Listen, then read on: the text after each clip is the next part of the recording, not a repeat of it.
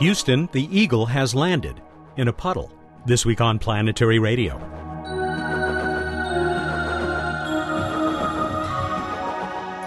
Welcome to the travel show that takes you to the final frontier. I'm Matt Kaplan of the Planetary Society, asking you to forgive me for that gross exaggeration. But we now know there is water on the moon. We'll talk about it with planetary scientist Amanda Hendricks. Bill Nye finds plenty of disagreement in Washington over space exploration, even as the commercial sector forges ahead. And Bruce Betts will join me for a look at the night sky, along with your chance to win the new Planetary Radio T-shirt 2.0. Emily is away for several weeks, so we've asked Planetary Society contributing editor Jason Davis to fill her shoes. Jason, thanks so much for stepping in here while Emily is out of town. I'm really looking forward to talking to you about this latest piece that you've posted on your blog, which can be found like Emily's at planetary.org. I got to start by saying, anybody who knows me knows I'm a big fan of the inverse square law. And so it's very disturbing knowing that the sun doesn't seem to obey it. And what is this spacecraft that's going out to investigate this situation? So this spacecraft is called IRIS. It's the Interface Region Imaging Spectrograph spacecraft. What it does is right there in the title. It's examining this area of the sun known as the interface region. And that is a really funky, interesting region where the temperature in the sun's outer atmosphere jumps from about 20,000 degrees K to over 1 million in the outer corona. Wow. And scientists don't fully understand exactly what's going on there that causes such a strange jump in temperature, and that's exactly what this spacecraft is going to be trying to help answer. It's crazy. I mean, you're supposed to feel less energy as you get farther from something. And so what is this spacecraft equipped with to make this investigation? It has a single instrument. It's a cheap mission in the grand scheme of things. It's a small Explorer mission for NASA. It's less than $120 million. So it only has one instrument, and that's an ultraviolet telescope. That means it's only going to see the portion of light coming from the sun that's in the ultraviolet, which are these very specific temperatures coming from this region. It's going to use a spectrograph. Essentially, they'll be looking at the transition region of the sun and trying to use this spectrograph to find out different components like temperature, density, and velocity. So they'll kind of be able to map out exactly what the material there is doing. All right, now tell us about the interesting way that this spacecraft made it up into this polar orbit. Yeah, so this was an airdropped launch. This is done by Orbital Sciences Corporation. If you might be familiar with the Antares rocket that just lifted off for NASA's commercial spaceflight program. They strap the rocket onto the belly of a large jet, fly out over the ocean, and drop it. And about 3 seconds later, it kicks on its solid rocket engines and flies into orbit from there. So fairly similar to what old guys like me remember of the X-15 and more recently Spaceship One. It's an airborne launch. Exactly, yeah. Only instead of having Chuck Yeager in there breaking the sound barrier, you have a spacecraft that is going to go take a look at the sun. Well, let's hope that IRIS helps to solve this mystery of this million degree, if you want to call it this, atmosphere, the corona surrounding the star that makes everything happen in our solar system. Jason, great talking to you. I look forward to doing it again next week as you continue to fill in for Emily while she's out of town. Well, thanks, Matt. It's been a pleasure filling in, and I look forward to talking to you then. Jason Davis is a science journalist and a very regular contributing editor to planetary.org. That's where you can find his latest post, the one we've been talking about. IRIS is safely in orbit, ready to eye the sun's atmosphere. Next up is the boss, Bill Nye, the science guy, the CEO of the Planetary Society. Bill, so much to talk about this week, largely because we found so many interesting stories in space news. One of them talking about what's going on in Congress, where it seems there is, I don't know, would you call it confusion? Discord. I might call it discord. The people don't get along. Some people want the Space Launch System to fly. They want to fund it like crazy. Other people want a mission to Europa. Other people want to send humans beyond the moon to an asteroid towed there with a very, very large solar electric propulsion xenon drive. And so there's only so much money to go around, and these people they're pushing and shoving, Matt. Yeah, I'll tell you, you look at these things, and you've got Republicans against Republicans and Democrats against Democrats. It really does seem to go back to the old saying, all politics are local. Yeah, that's true. People still talk about how everyone worked together to send humans to the moon, how this united the United States. But right now, space exploration is dividing the United States. But we'll see what happens. But everybody in my world, where we promote space exploration, everybody's concern is you don't want NASA, the world's largest space agency, to become a jobs program, a jobs agency, rather than an exploration agency. You know, as they say, the trouble with politics, it's like sausage. You like the product, but you don't like the process. Yeah, don't watch it being made. Yeah. In the meantime, you flip the page here and you see Europe apparently kind of running scared, redesigning rockets specifically to counter a company run by a quiet guy in Hawthorne, California. Yeah, well, a multi-billionaire, yeah. I mean, the guy who owns SpaceX, Elon Musk, is worth more than some countries. No, he is. Wow. It's remarkable. You know, he got crazy wealthy on PayPal, which many of us know and love. The thing is, this is a case where the commercial industry is pushing the government industries. And that's probably a good thing, but it's a little bit unusual. Many of us of my age associate great space projects with governments. Well, landing on the moon took a government. And along with that is the mythic United Launch Alliance. It sort of de facto became a monopoly, and now it's getting competition. So it should lower the cost of space exploration, but it's a tumultuous time. May you live in interesting times, say the Chinese, who will be part of this equation more and more so as time goes on. Something to watch, Bill. Thank you. Yeah, thank you. He's Bill Nye, the CEO of the Planetary Society, and we'll be talking to him again next week. But now we're going to talk about water on the moon, something that if you'd brought it up a few decades ago, you would have been laughed out of the room. That's ridiculous.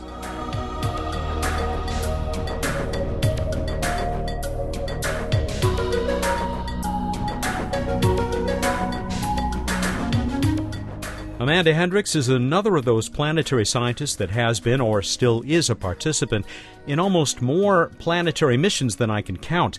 She recently finished many years at the Jet Propulsion Lab, most recently serving as deputy project scientist on the Cassini mission. Now she works for the Planetary Science Institute. The change in jobs hasn't changed her fascination with the presence of water all over our solar system. Her work with ultraviolet spectroscopy has helped us understand that our own moon is not quite the desiccated husk we thought it was. Amanda, welcome to Planetary Radio. Hi, Matt. Where are you? You're out of the country. I am. Right now I'm in Uppsala, Sweden, and I'm here for a Cassini Project Science Group meeting. And thank heaven for the wonders of Skype to allow us to speak to each other today. I know, it's magical. It really is.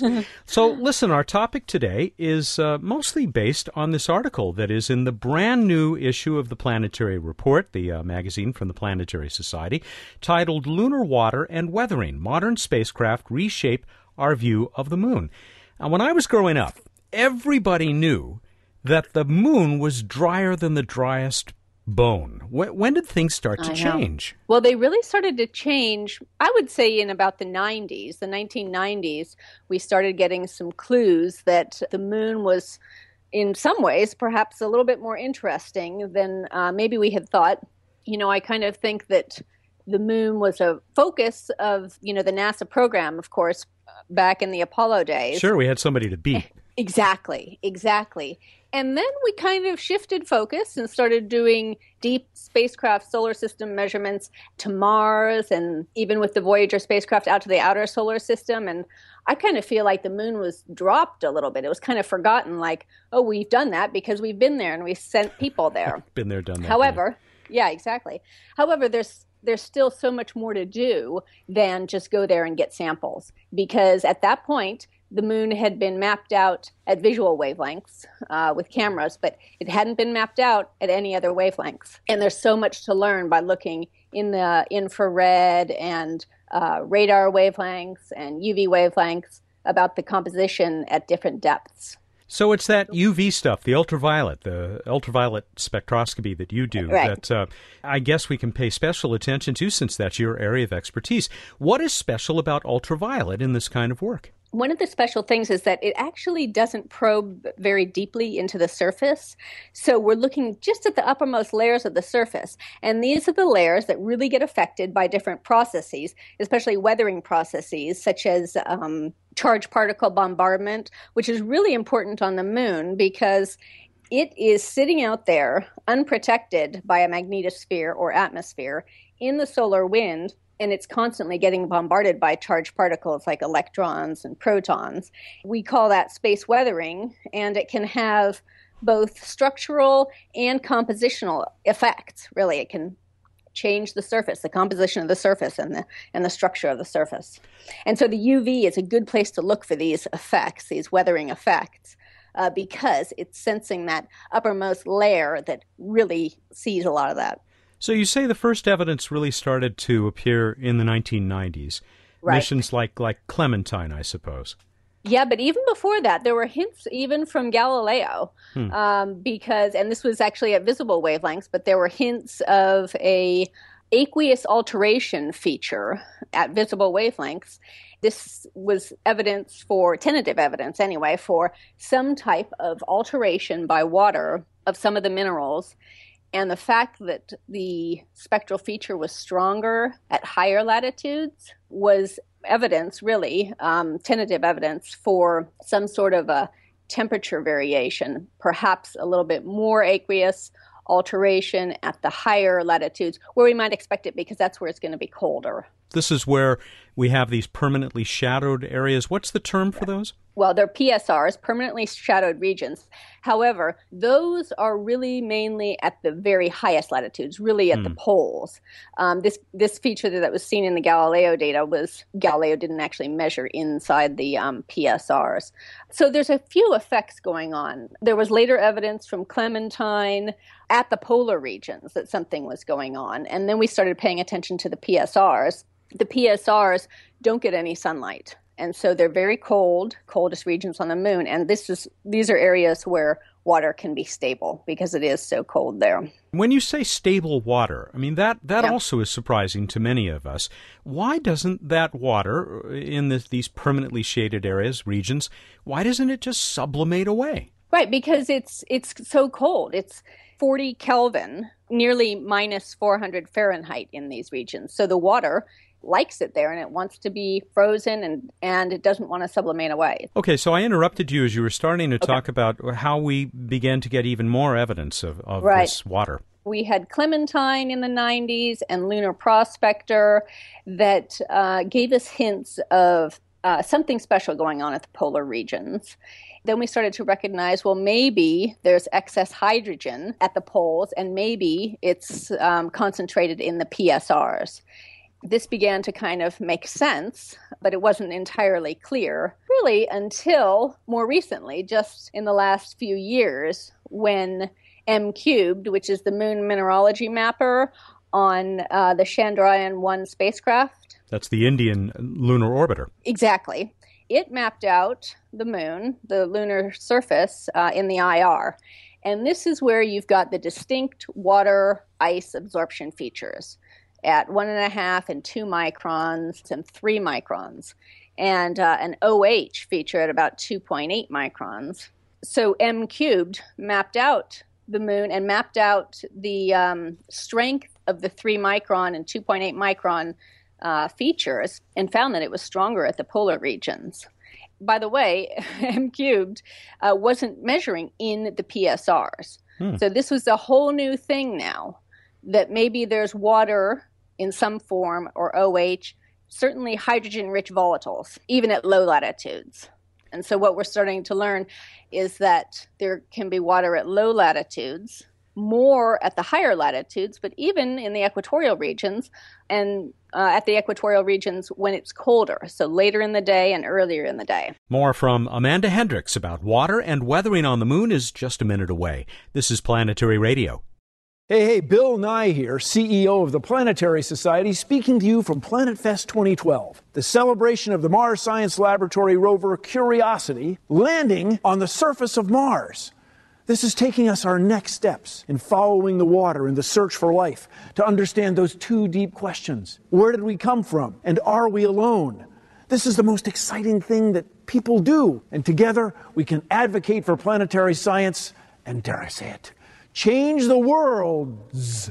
Hi, this is Emily Lakdawala of the Planetary Society. We've spent the last year creating an informative, exciting, and beautiful new website. Your Place in Space is now open for business. You'll find a whole new look with lots of images, great stories, my popular blog, and new blogs from my colleagues and expert guests. And as the world becomes more social, we are too, giving you the opportunity to join in through Facebook, Google+, Twitter, and much more. It's all at planetary.org. I hope you'll check it out.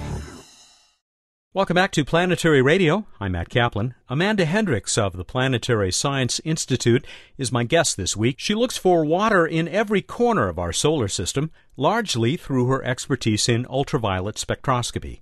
She was telling us before the break about great data returned by the Moon Mineralogy Mapper, or M-Cubed, aboard India's Chandrayaan-1 lunar orbiter. There is a beautiful multicolored, a false-colored M-Cubed image on the first page of your article in the Planetary Report. It really is quite beautiful. Are we beginning to get an idea then of how much water there actually is? Well, this is something that I think needs a lot more study. We don't think that there's very much, maybe up to 1% or 2% by weight. But perhaps there's more. I think that a lot of the measurements that we've made so far are not very well understood, and we need more lab experiments to help understand what the water might be doing and how it might be stored. I mentioned that it's not going to be stable at lower latitudes midday because it's just too hot, and as you mentioned, it's going to sublimate away. But it seems that it will bounce from warmer regions to cooler regions where it's going to be stable. So that needs to be better understood. And the water at different depths also might be transported and stored differently.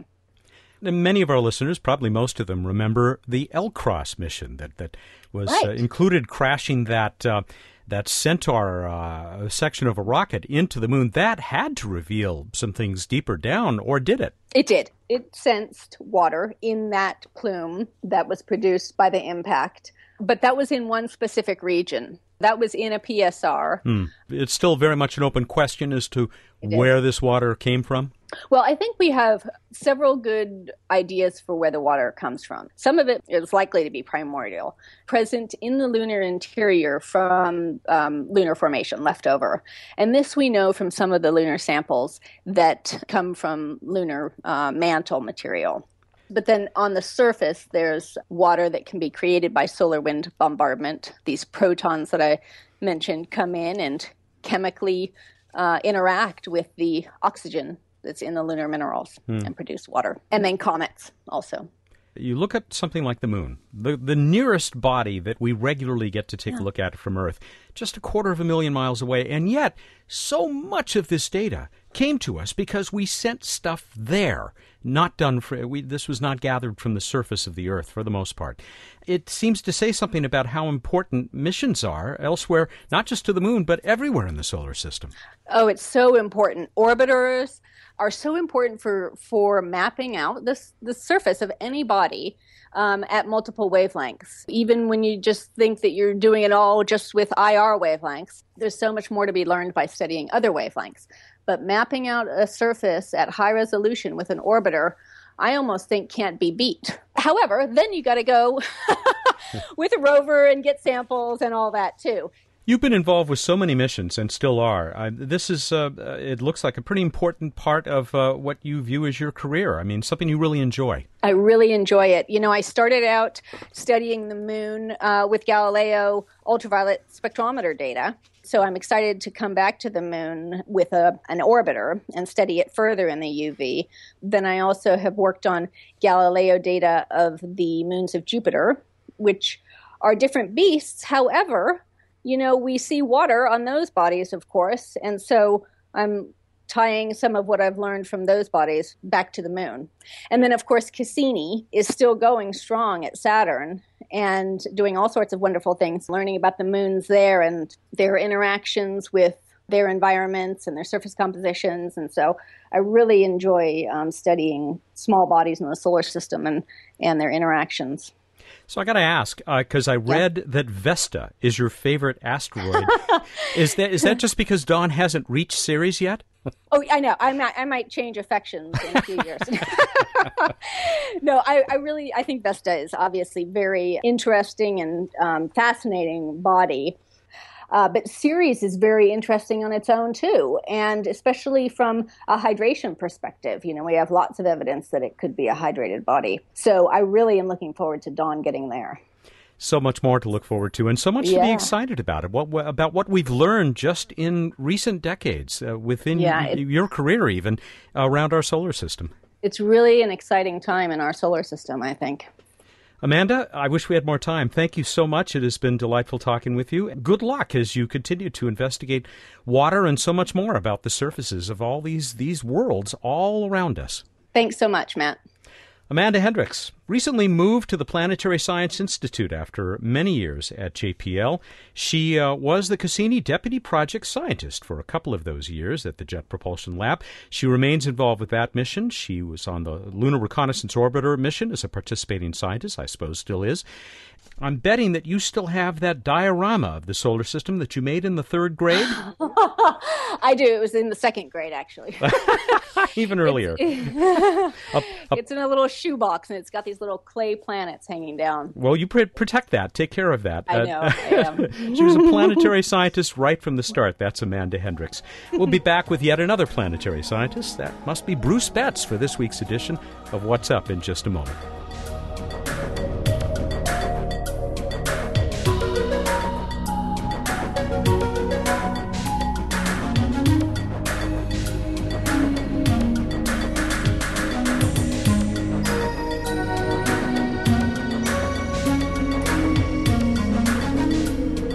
Bruce Betts is on the Skype line. It's time for What's Up on Planetary Radio. He's the Director of Projects for the Planetary Society. Mixing up phrases there. Welcome. Hey, welcome. Just want to start by mentioning our friend Kirby Runyon, longtime listener to the show, who's now working in this field. I think he's a postgrad someplace. He loved that we did our piece at the last week at the Doghouse, which he tried after we recommended it when he visited the Planetary Society last January. He says, great food and great memories. Oh, if only we were smart enough to get sponsorships for such things. Really? I know. It sounds like we're getting paid. They don't even give us a free hot dog. All right. What's up? Well, Venus looking stunning low in the west. After sunset, it's that super bright star-like object over there in the west. Also, at the same time, you can check out Saturn, which will be in the south. We move on to this week in space history. A lot of good robotic goodness happening. 1997, Pathfinder lands successfully on Mars. 2005, Deep Impact slams an 800-kilogram ball of copper into an unsuspecting comet.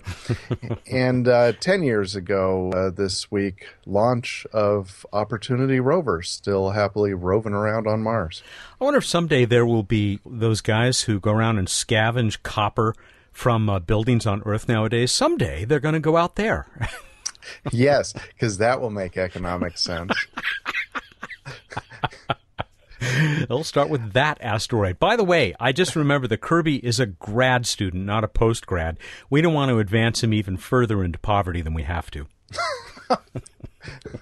Okay, and now on to Random Space Fact. That's cute. We think of the order of the planets from the sun as static, and except for, depending on how you count Pluto, it is. But the distance from Earth order of the planets is not static. This is just something may be obvious to you. Maybe you never thought about it. But for example, Mercury, which is, of course, closest to the sun, is actually closer to the Earth than Venus right now, and does that fairly frequently as it's on this side of the sun, and Venus is closer to the quote-unquote other side of the sun. So sometimes, like now, we're closer to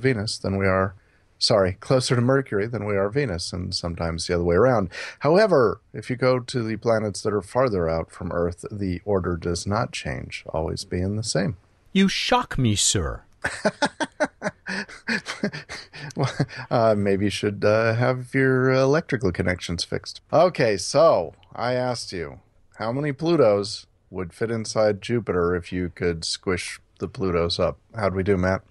This got a very nice response. It's one of those, I think, that it's like this useless bit of trivia. Although it's interesting, it's nice to be able to tell people, yeah, well, yes, everybody knows that 1,000 Earths will fit in Jupiter. But it took Steve Plunski and a bunch of other people, Steve of West Bloomfield, Michigan, who is, by the way, our winner this week, to tell us there was a little bit of a range. They were all centered around 200,000 Plutos. But a lot of people had this very precise number, 188,757.1. Is that what you've got for us? Well, approximately, but with the errors we've got in the size of Pluto and the uncertainty of how you define how big Jupiter is since it's a gas giant, I'd say you can't quite get that precise. But yeah, that would be the answer. Which, by the way, although I wouldn't have accepted it, technically is defined as a lot. Yes, that's one of the common terms of measurement, common people's terms of measurement, like the bread box and the football field. Yes, exactly. So a lot of people also said 224,000. But Stephen, you are the winner of that brand new Planetary Radio T-shirt, the redesign of the PlanRad shirt. And so we'll get that out in the mail to you very soon. Matt doesn't even let me see this. We have to ask the right people. You have to know the right people. It's some disparaging caricature of me, isn't it? It is. Yeah, absolutely. But you're at the center of the solar system, so everything's revolving around you. I think you should be pleased. Yeah, we'll see. I got to mention this one from Randy Bottom. He came up with a considerably different number, 8.24 times 10 to the 25th Plutos, the dog, would fit inside Jupiter, assuming the dog has a mass of 30 kilograms. Woof. I was inspired to try that calculation. Now I'm going to have to try it. And of course, it gets really weird if you just view him as a two-dimensional object. What are you talking about? Pluto's a real dog. Kidding. I know he is. I just whether he's real two-dimensionally or three-dimensionally. But in any case, he's real, and we love him. I've shaken his paw at Disneyland. How dare you? What? All right, we move on to less Plutonian. Thank you. There are 5 spacecraft, as many people know, that are on escape trajectories leaving our solar system. Besides those 5, so not including the 5 that are on escape trajectories from our solar system, what is the farthest intact spacecraft from Earth at this time? Intact meaning not vaporized. Interesting. This is very intriguing. And for bonus praise, what's the second farthest? We will salute you if you get that second one, but we'll send you one of those brand new Planetary Radio T-shirts if you can tell us what that farthest spacecraft is that's not exiting our neighborhood. And not Bruce, vaporized. How do they enter? Go to planetary.org/radio contest. And when do they need to get that in by, Matt? By July 8th, the 8th of July. That's a Monday at 2 p.m. Pacific time. And I think we're done. All right, everybody, go out there, look up the night sky, and think about ceramic plates. Thank you, and good night. He's Bruce Betts, the Director of Projects for the Planetary Society. He always licks the plate clean, at least when I'm around. He joins us every week here for What's Up. Planetary Radio is produced by the Planetary Society in Pasadena, California, and is made possible by a grant from the Kenneth T. and Eileen L. Norris Foundation and by the Thirsty for Knowledge members of the Planetary Society. Clear skies.